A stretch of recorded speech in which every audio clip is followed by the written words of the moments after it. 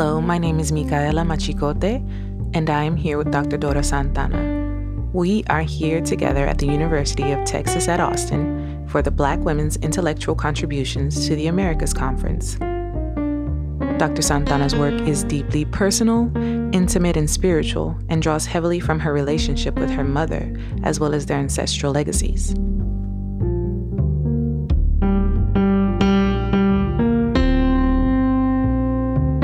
Dr. Dora Santana is a Black Brazilian trans woman warrior, scholar, activist, artist, storyteller of experiences embodied in language and flesh. She's an assistant professor of gender studies at John Jay College, CUNY, and holds a PhD in African and African diaspora studies by the University of Texas at Austin. Her work has been published in the Transgender Studies Quarterly, TSQ, the issues of Blackness under the title Transitionings and Returnings, Experiments with the Poetics of Transatlantic Water, and the TSQ issue Trans in Las Americas, whose title is Mais Viva, Reassembling Transness, Blackness, and Feminism. She is currently working on her book, Transstellar Knotworks, Afro-Diasporic Technologies, Transtopias, and Accessible Futures, where she centers the knowledge production by and on Black trans women in the Black diaspora through a range of digital and embodied media, especially in Brazil, the U.S., and in African countries such as Angola. Please join me in welcoming Dr. Dora Santana. Thank you so much for being here with us today. Oh, yes. Thank you. I'm so excited. Thank you, Micaela, for the lovely introduction. Yeah. I mean, that's all your wonderful work, and we're just so excited to delve into that today. So I just wanted to start this off as a conversation and ask you a couple of questions. And so the first question I have for you is, in what ways do the experiences and scholarship of Black trans women from the Global South contribute to and or complicate the narrative and legacies of Black women's intellectual production? And I'm thinking in a transnational and transtemporal context. Mm-hmm. So I'm interested in knowledge production within a range of possibilities in media, right? So the body itself is a form of site for knowledge production. And by saying that, I value other forms of knowledge that are not acknowledged within academia because of the conditions of oppression that limited a lot of us to have space within this institution. So having that in mind, these forms of disembodying this knowledge can be a conversation, can be being together, can be hanging out with another girl, right? And can also take a space in the digital realm. Can be a post from Facebook, can be one of the posts with pictures or videos, and as well as writing, and academic writing or creative writing. So all of those are sources to have a glimpse of the variety of experiences that we have, right, and the genealogies of the work of our ancestors.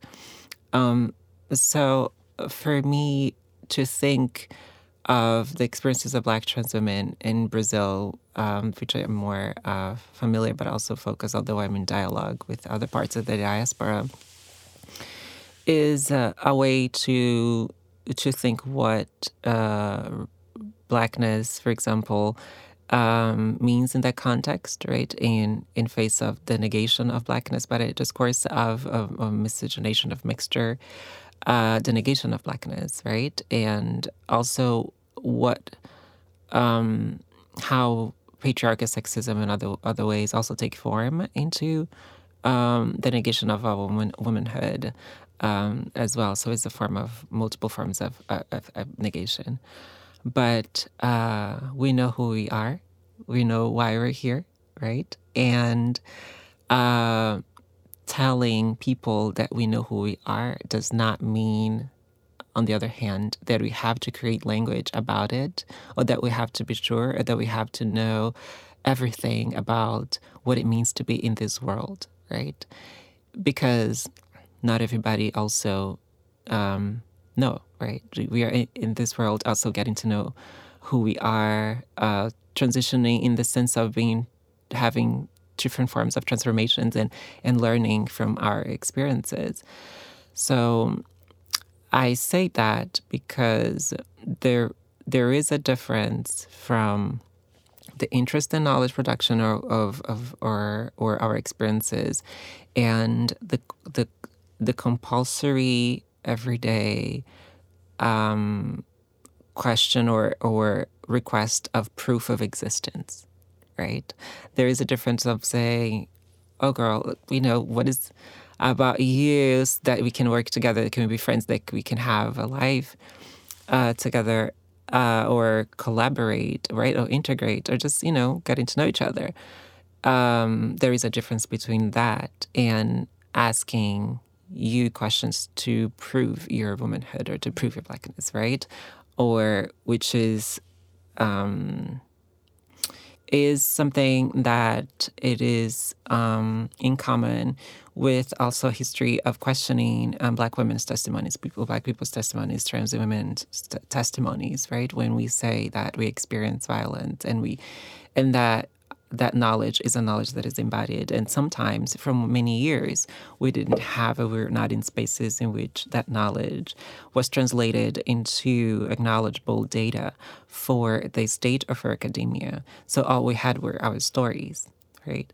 So my work today and the work of other Black trans and feminists, or the ways that we learn how to theorize and to also produce knowledge, is through this form of storytelling literacy in conveying our truth of things that we know, right?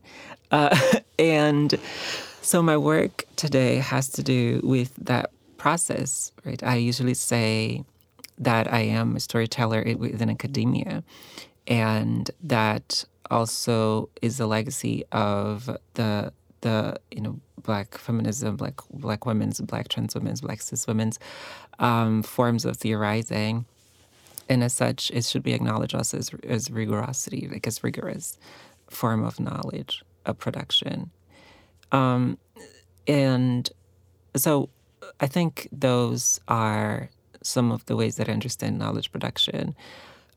There is an aspect, though, of what unite us or makes possible coalitions, which is the ways that we resist, not only focusing on the systems that we are resisting against, which is, anti-Blackness and also sexism and patriarchy and transphobia and all those things, but also the ways that we care for each other and for ourselves, right? So these strategies of having different forms of love, of transitioning love, right, in the sense of how love transforms itself as it transforms ourselves, our movements.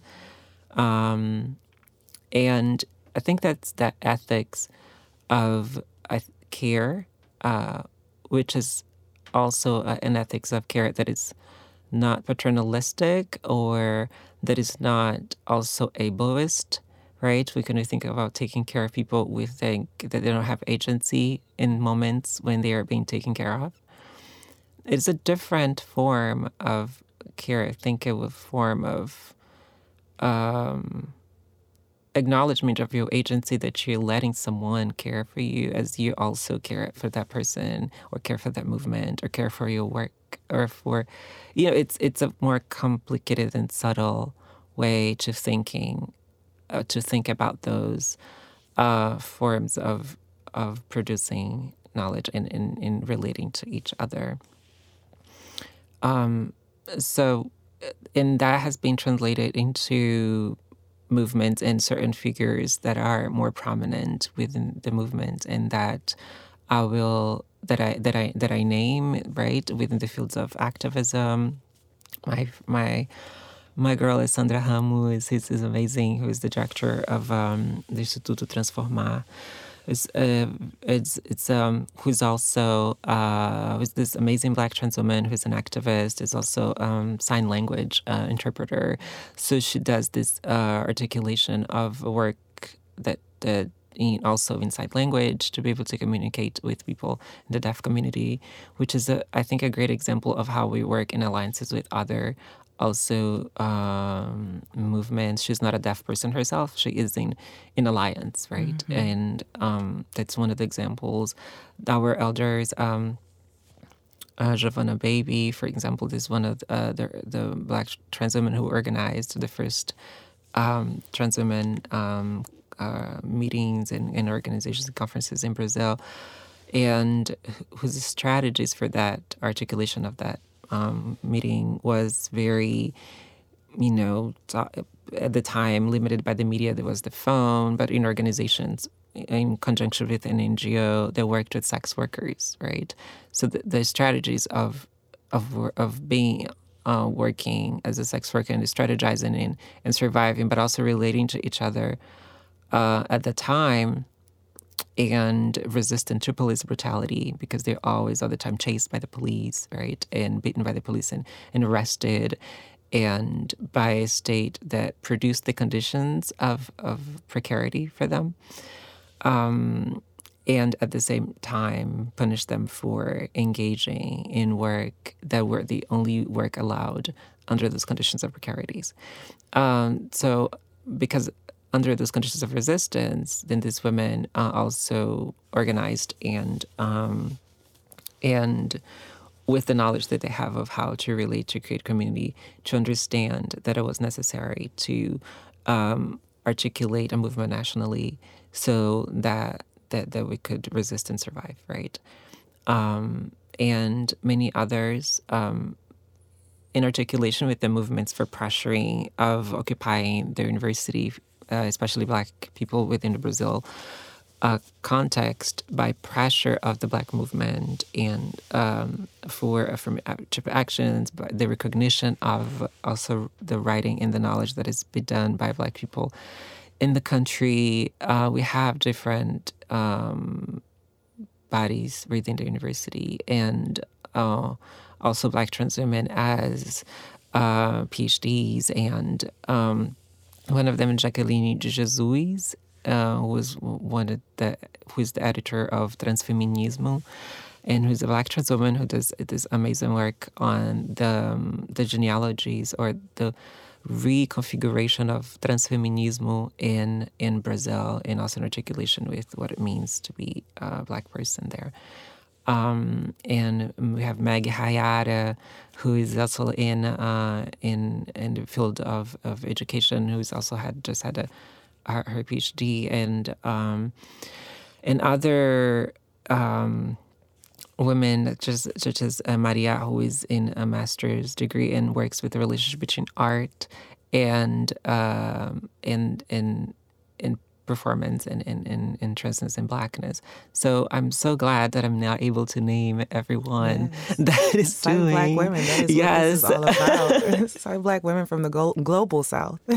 Yes, it is doing all this work in conjunction also with Black trans men, right, and trans masculine people in the country. Leonardo Peçanha, he's one of the most prominent activists, but also thinkers of what it means to think about rearranging Black masculinity and transness. He's one of the founders of Blogueiros Negros, who is in conversation with Blogueiras Negras, right, which is Black women's bloggers, to think about also the space of the digital world as more accessible, to have texts or to have possibilities of sharing that kind of thinking, of theorizing, that can be accessible for people who usually do not have access to universities and other spaces of institutional spaces of power. Thank you so much for that. That was amazing, enlightening. You just gave us a whole genealogy of Black trans intellectuals. Thank you so much. And I wanted to bring it back to I guess this notion of self-care and embodied knowledges. So your work is so intimate, so personal, and so I always wonder, what does that process look like for you? Because in a lot of ways, you're making your body an archive, and you're making yourself legible in certain ways to certain people in certain publics, right? And so what does that mean to you to have this sort of vulnerability, right, on the page? And then what does self-care look like for you during and after that process? Well, girl, my theorizing is hanging out with my girlfriends. I mean, that's how Black women have been doing it for centuries. So there is that. And it comes from a search of what works for me, and what I am able also to do. My coming back to academia after leaving academia years ago when I was in very hardcore linguistics theorizing, not because of the political commitment that I had at the time, which was with native Brazilian peoples, and was very interested in focusing on the multilingualism of the country with many indigenous languages, but being erased by a monolingual Portuguese official language as a ways of erasing and silencing people. So I bring that with me, and I'm very grateful for the generosity of people to let me learn from their experiences, their language, their political strategies. But there is a lot of also colonizing within academia, ways that, especially in the department and especially in linguistics, of how that works. And I was also not in a good place emotionally. So to leave, in order to come back, I needed to have a space on the page, a space of interlocutors that I wanted to also be a healing process, right? That meaning that the what the feminist, right, ethos of the personal, the political, the personal right, is political. yes, and all those aspects, but at the same time, the fun, the giggles, the laughs, the fabulousness, the giving me life Right. possibilities were also there, right? The Black joy. Black women's joy that could be part of that text, and of the method, right, and of the imaginaries of futurity for us, right, as a very powerful mechanism to resist brutal genocide or overration of the possibilities for us to exist and be in the future. So coming back to that, I could only write and start to think about the relationship with my mom, right? How do we transform that? How do we relate to each other? How we think of that space as a form also of transitioning love, in the sense of how it transforms and how it transforms for fulfillment, right? That's, I think, what transition, when you talk about, means. But also how it can be a micro space to think of transformative justice or healing justice or restorative justice within our relationship, right? Of how the traumas that my mom as a Black woman made, which is the story of many Black girls in Brazil, taken from her family, and having to work as a maid since her childhood, right? And being so vulnerable with a trans child, that she does not really have a language or understand what was happening. And in the misunderstandings of me in relationship to my mom or in relationship to her to what was to her child, is there's a space now of how can we restore or transform those relations through the commonality that we have, which is the willingness to work on our love for each other. And that was my first article when I talk about the experiments with the poetics of transatlantic water, of how the energies of Maya and those feminine energies and the relationship to be part of a landscape coming from an island, to which the water is this sign and this symbol that offers language and image of how to be in the world, right? Like of how to strategize politically, of how things can be riverines or fluid or watery or resilient as well, and how that methodology of being water, being sacred water, right? And also working over the trauma in the water as well, of the passage of the crossing, could be a space of theorizing, and that could go through the ways that I was relating to myself, to my Blackness, to my transness, my communities, and the love with my mom, and the building of community, and with my aunt and my colleagues as well.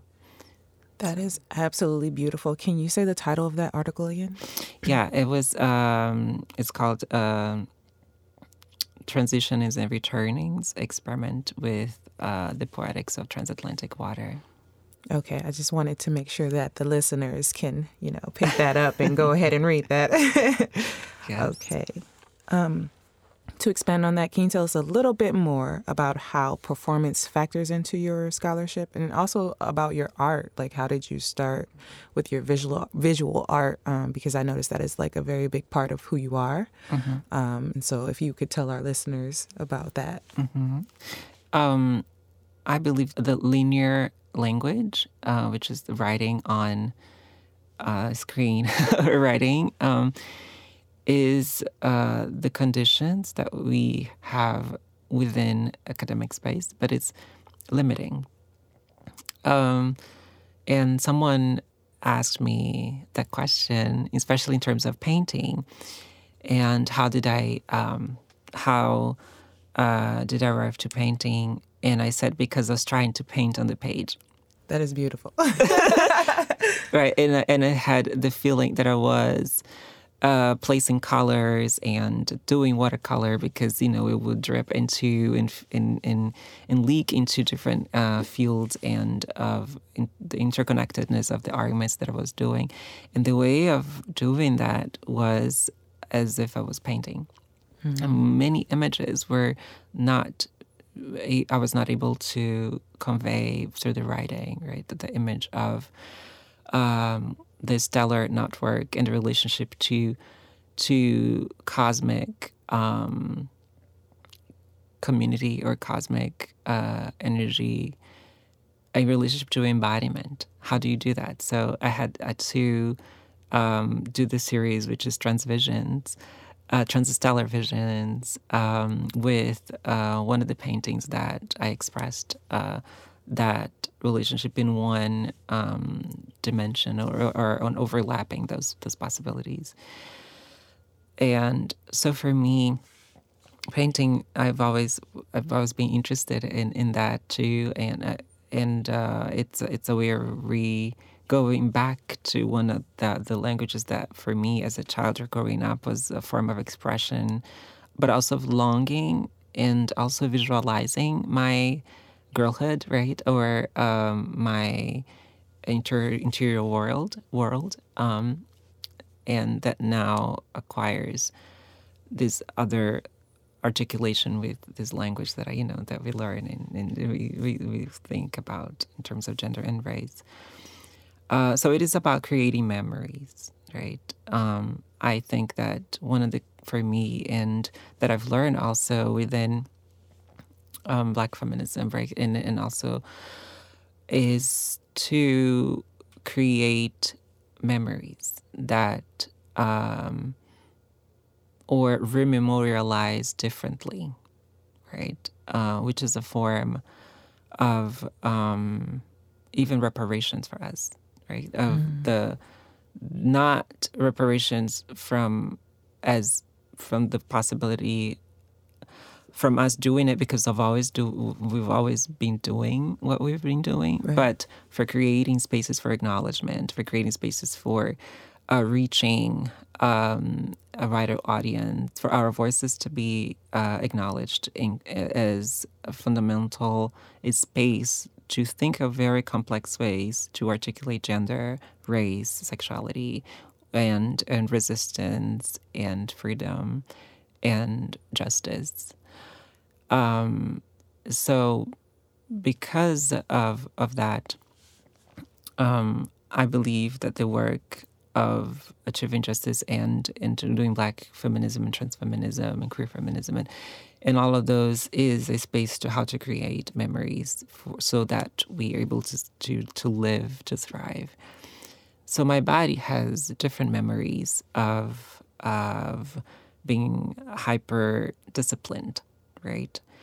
And hyper disciplined into an embodiment of a form of masculinity, a form of being in the world. That is not what I identified, that is not what I felt comfortable, that is not who I am. So performance is one of those spaces that I had and I continue to have to create space for my body to move, to be free, or to have a certain control of the audience, to invite gaze instead of having non-consensual gaze, right? Or on my body instead of to invite a certain kind of look or a certain kind of audience and expectations that is very different from being out in the world and being compulsory, hyper visible, and at the risk of violence, right? So for me, it was a way of my body having that muscle memory of moving, of my arms stretching in ways and my hands moving, and hips and other forms of my voice being very loud and occupying a space, right? So that my body knows that this is a possibility of being in the world. And so the arts and the other forms are those forms of creating different memories as I am, right, in this world, but as I am, as Marielle Franco says, because we are. Yes. Right? Yeah. And none of us are free until all of us are free. Exactly. So I just want to say thank you so much for your time, for joining me here. This conversation was giving me life, so I'm very excited about that. So yeah, thank you so much. Yes, thank you, Mikael, also for the work that you're doing, for the insightful questions, and I'm so excited about this podcast. Me too. Oh my God. Thank you. Thank you for listening to today's episode of Cite Black Women. Follow us at Cite Black Women on Twitter, Instagram, and Facebook, and our new website, www.citeblackwomencollective.org. And remember, it's simple. Cite Black Women. We theorize, we produce, we revolutionize the world.